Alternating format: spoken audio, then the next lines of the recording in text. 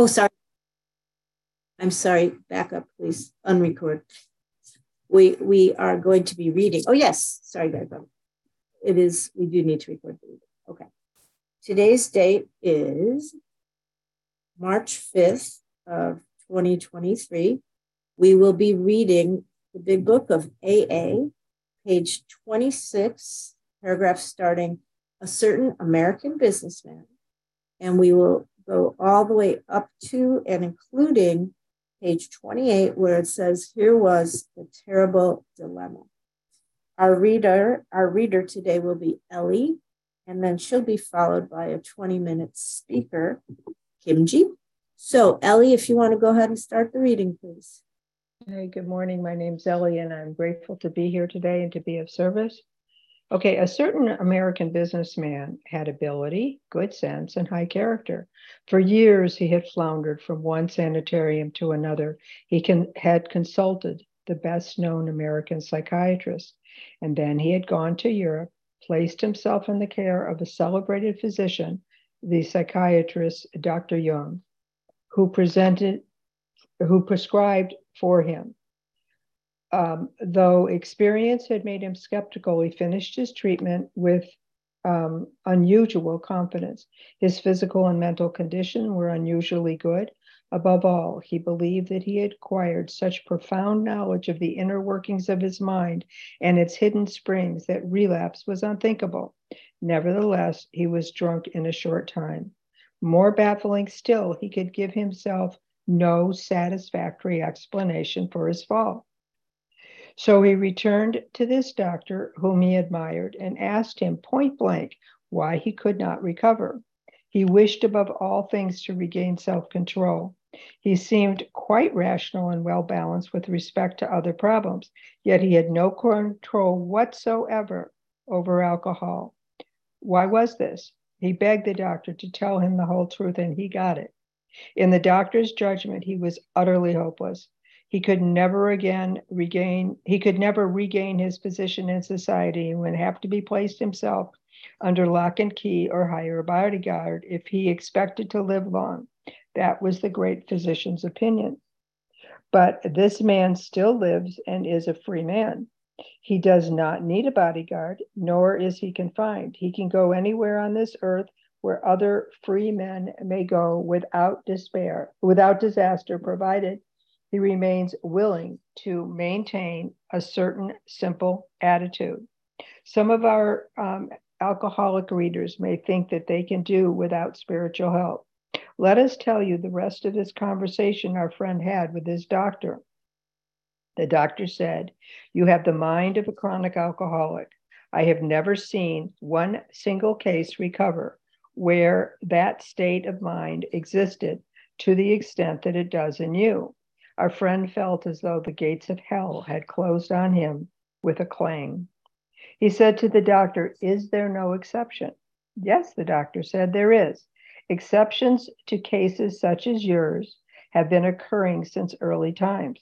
Here and there, once in a while, alcoholics have had what are called vital spiritual experiences.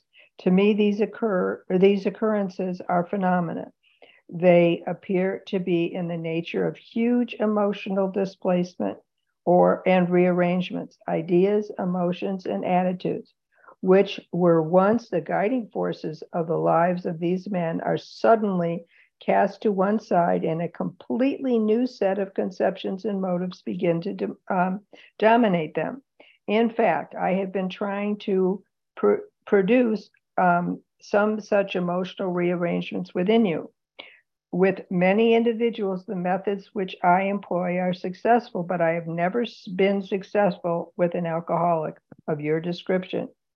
Upon hearing this, our friend was somewhat relieved, for he reflected that after all, he was a good church member. This hope, however, was destroyed by the doctors telling him that while his religious convictions were very good, in his case, they did not spell the necessary vital spiritual experience. Here was the terrible dilemma in which our friend found himself when he had the extraordinary experience which we have already told you made him a free man. And then did you read the next paragraph at the top of the Are next? we adjourned? Or did you? She finished it, Marla. It was good. Okay. I thought so. Thank you. Sorry, Ellie. That's okay. You're our speaker, please. Do you want to be timed at all, Kim, or no? I've got a little timer here. Okay. Kim G, take it away. All right, I will hit the OK button. Hi, everyone. My name is Kim G, and I am a recovered compulsive overeater from the South Jersey Intergroup. I've been in OA since 1994, and I've been abstinent and recovered since January 2011. My top weight, I don't use pounds because who the hell gets on a scale when you get to a certain weight, but my top size was a size 24. And I was diagnosed morbidly obese by my doctor in my early 20s. But I've also, in Overeaters Anonymous, got down to a size 2, where one time I was in a mall and I screamed at someone because my size 2s were getting large, too big, and I needed to get a size 0, and they didn't cover a 0, and I totally flipped out.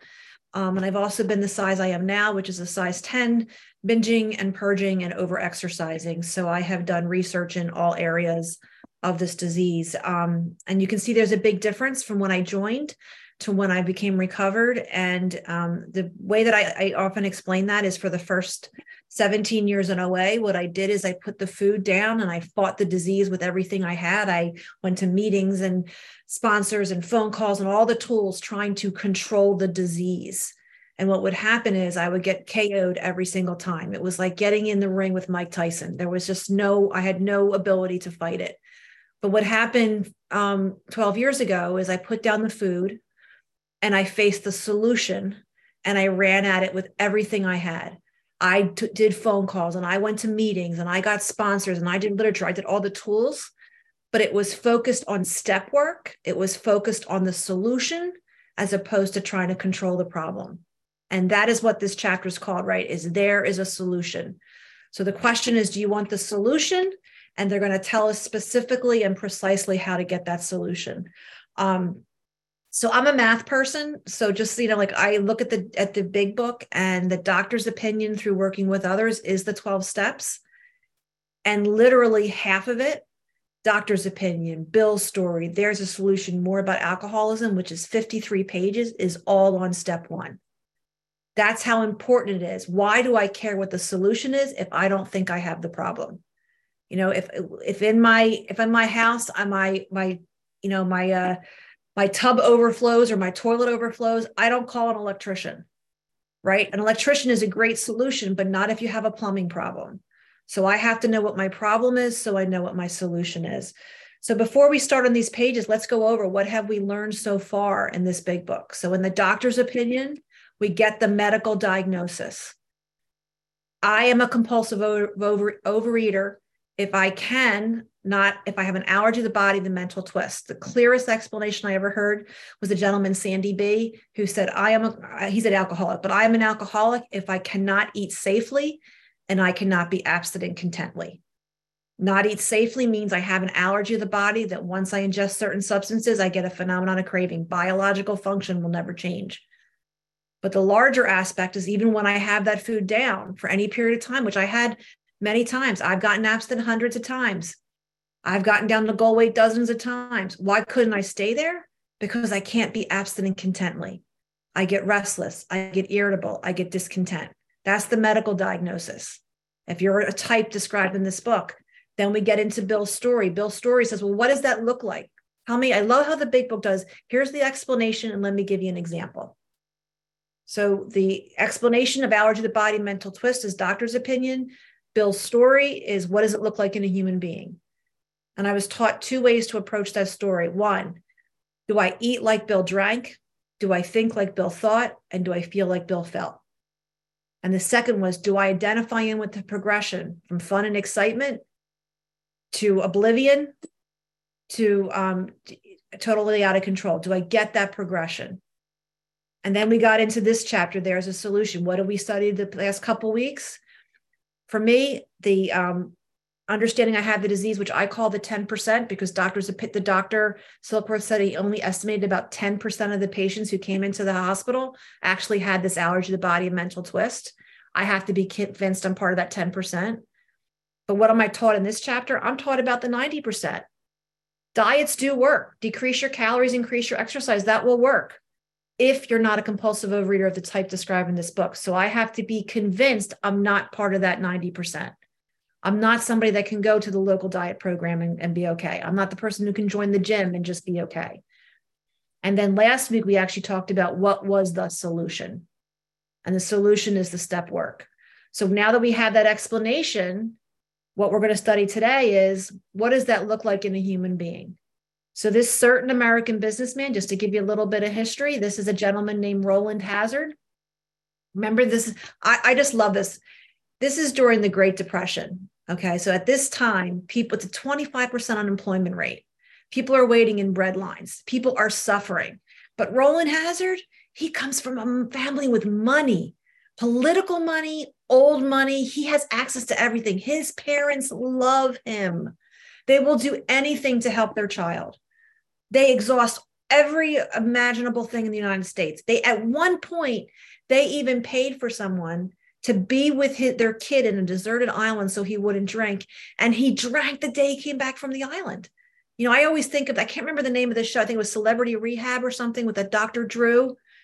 And they always had these sober companions. They probably still have them today, where the rich people will pay someone to walk around with their kids so they don't do drugs or don't drink. They were trying that in the 30s, right? So he had access to everything. And they said, you know what? Let's go to the big guns. Now I have an undergraduate degree in psychology, so I love this. They first went to Dr. Freud, and Dr. Freud couldn't see him. And Dr. Freud had two students, Alfred Adler and Carl Jung. Alfred Adler didn't have room for him. But Carl Jung said, well, I'll try to help your son. And it wasn't like, let's just have a consultation on Zoom, right?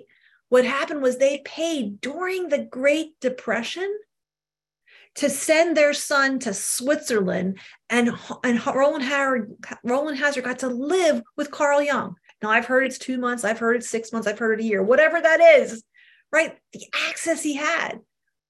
And the reason I love that was I thought for years, you know what, the problem is I'm just not properly financed. If I could afford that fancy schmancy like diet program, I could stay abstinent. If I could afford that gym, I could stay abstinent. You know, I remember joining this gym and spending this extra money, and I got down with my bulimia, I got down to a decent weight, and they actually asked me to write a testimonial, and on this gym, I had a before and after picture propped up there, right? I had arrived, like Bill said. And I remember walking out of that gym one day thinking, that was a hell of a good workout.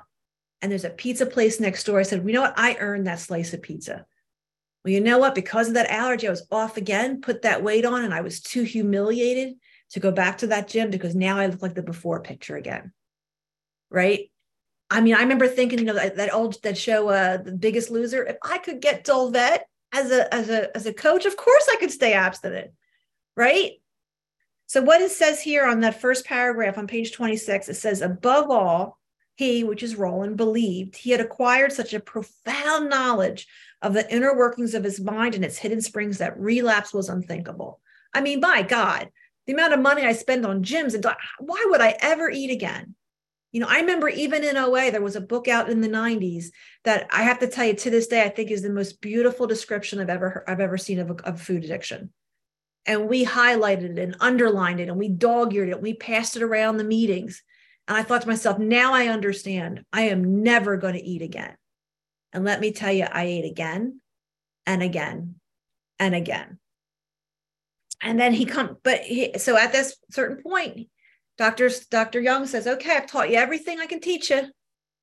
Go home. You can take the planes, trains, and automobiles back to the United States. And he doesn't get past France before someone asks him that awful question. Hello, sir, would you like a drink? How many times did I come out doing really well and somebody would say, hey, you want to go to McDonald's? Or my grandma made this specially for you. And boom, I'm at it again. So he crawls back to Dr. Young, and it doesn't say this from 1930s, but basically it was WTF, what the heck happened, right? And it's telling him here, he told him the whole truth. In the doctor's judgment, he was utterly hopeless. At the top of 27, it talks about The doctor said, you have the mind of a chronic alcoholic. It doesn't even mention the body. Why? Because he was sober.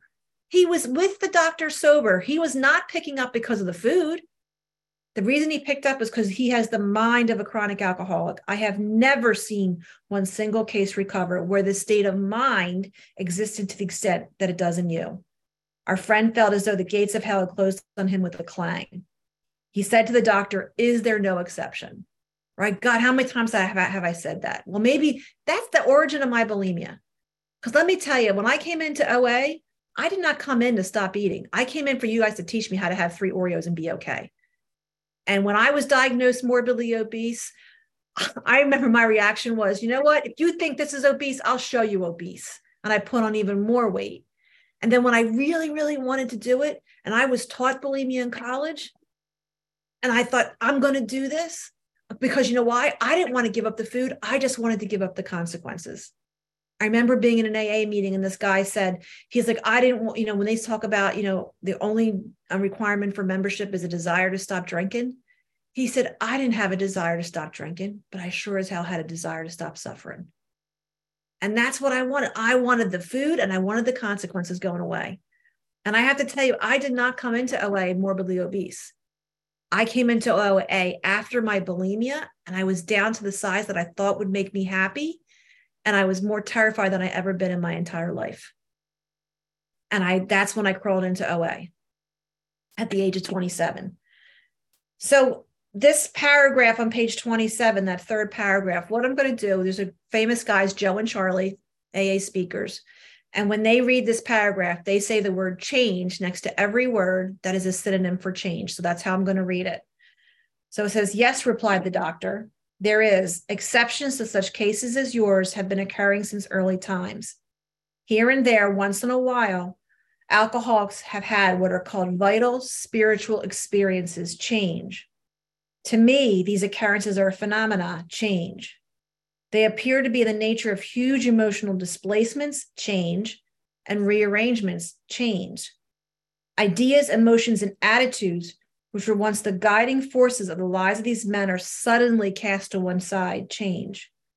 And a completely new set of conceptions and motives begin to dominate them, change.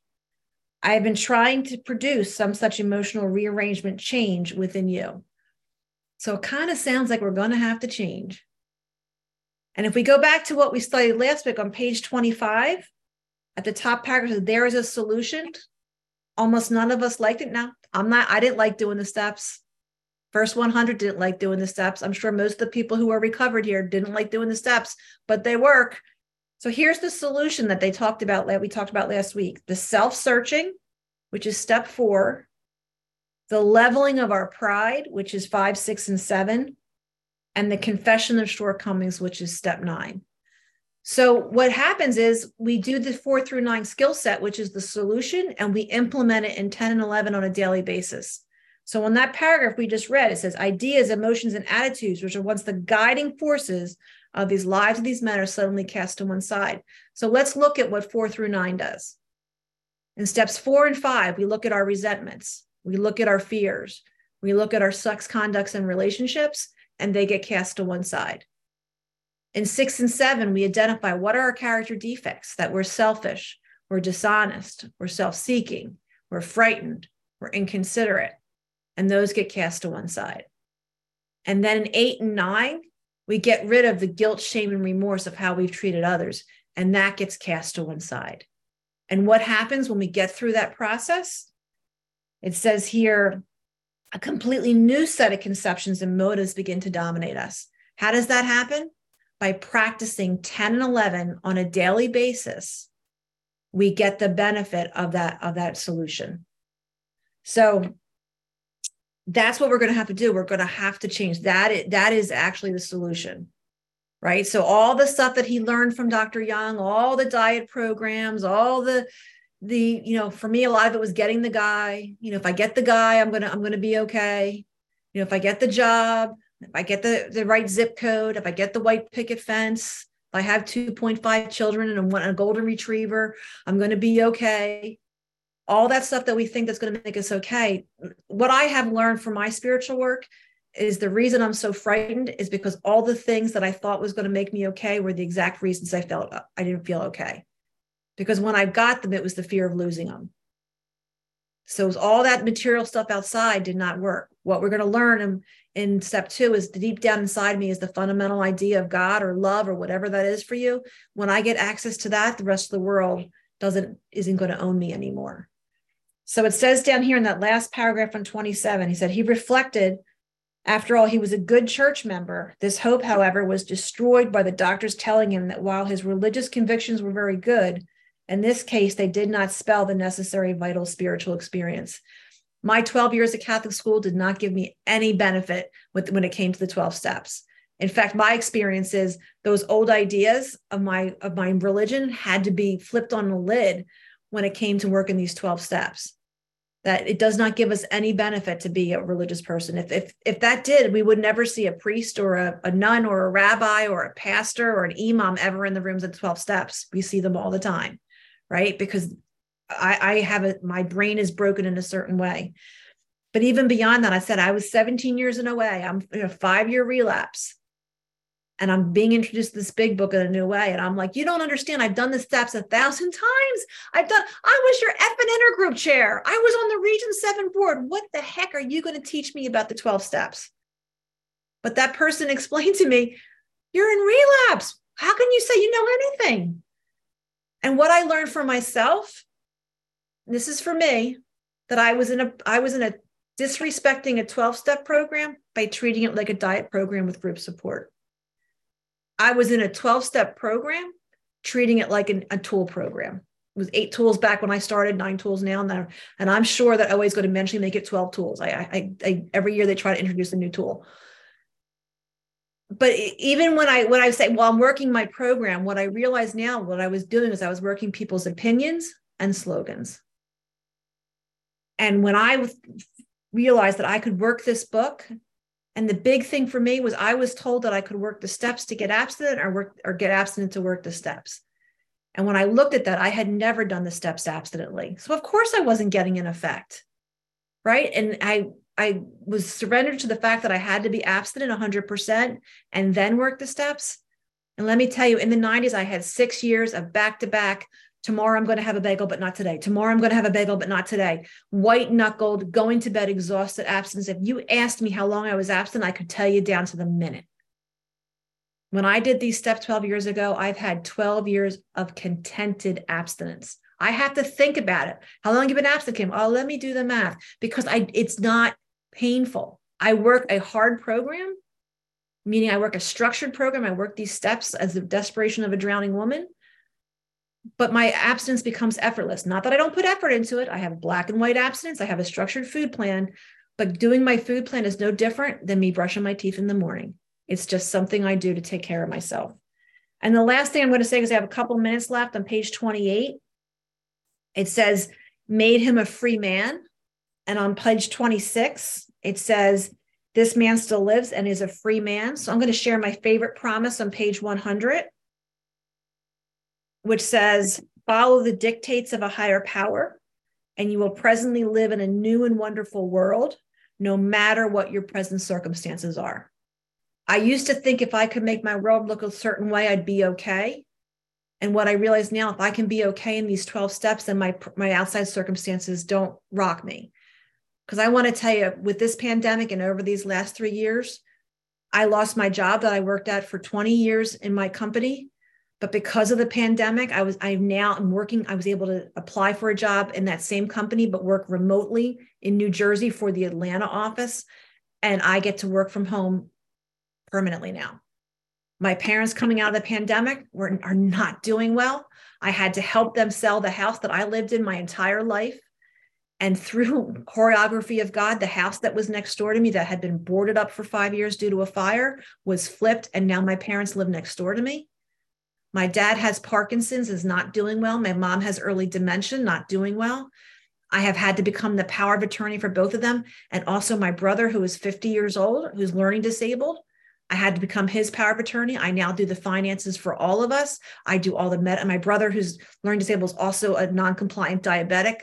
A lot of medical stuff I have to learn with that. During the pandemic, I had my two dogs my first two dogs, lost them both within 6 weeks. I now have a new dog. Today is the gotcha day. I've had my dog now for 1 year, and I just started fostering dogs. And I can tell you that if when someone says how you're doing, and if I describe those circumstances, I think to myself, how the hell am I doing so well? You know why I'm doing so well? Because I'm grounded in the big book. I'm grounded in God, which to me is love. And every day I'm working 10, 11, and 12 on a daily basis, I'm able to be useful. I'm able to be peaceful. And my abstinence is an afterthought, because when I am grounded in these 12 steps, the food doesn't own me. That is what this program does. The 12 steps, OA does not promise you that you can be abstinent one day at a time, miserable, white knuckling it, going to bed exhausted. What these 12 steps in OA promises you is you work these 12 steps, you no longer will want the food, and you will be doing things that you never thought were possible beforehand. Who would have thought? Do you think Bill and Bob would have thought that the Zoom meetings that we have today, that I have friends all over the world, when they started that little program in Akron, Ohio? God is so much bigger than anything we could ever think. So thank you guys for letting me share.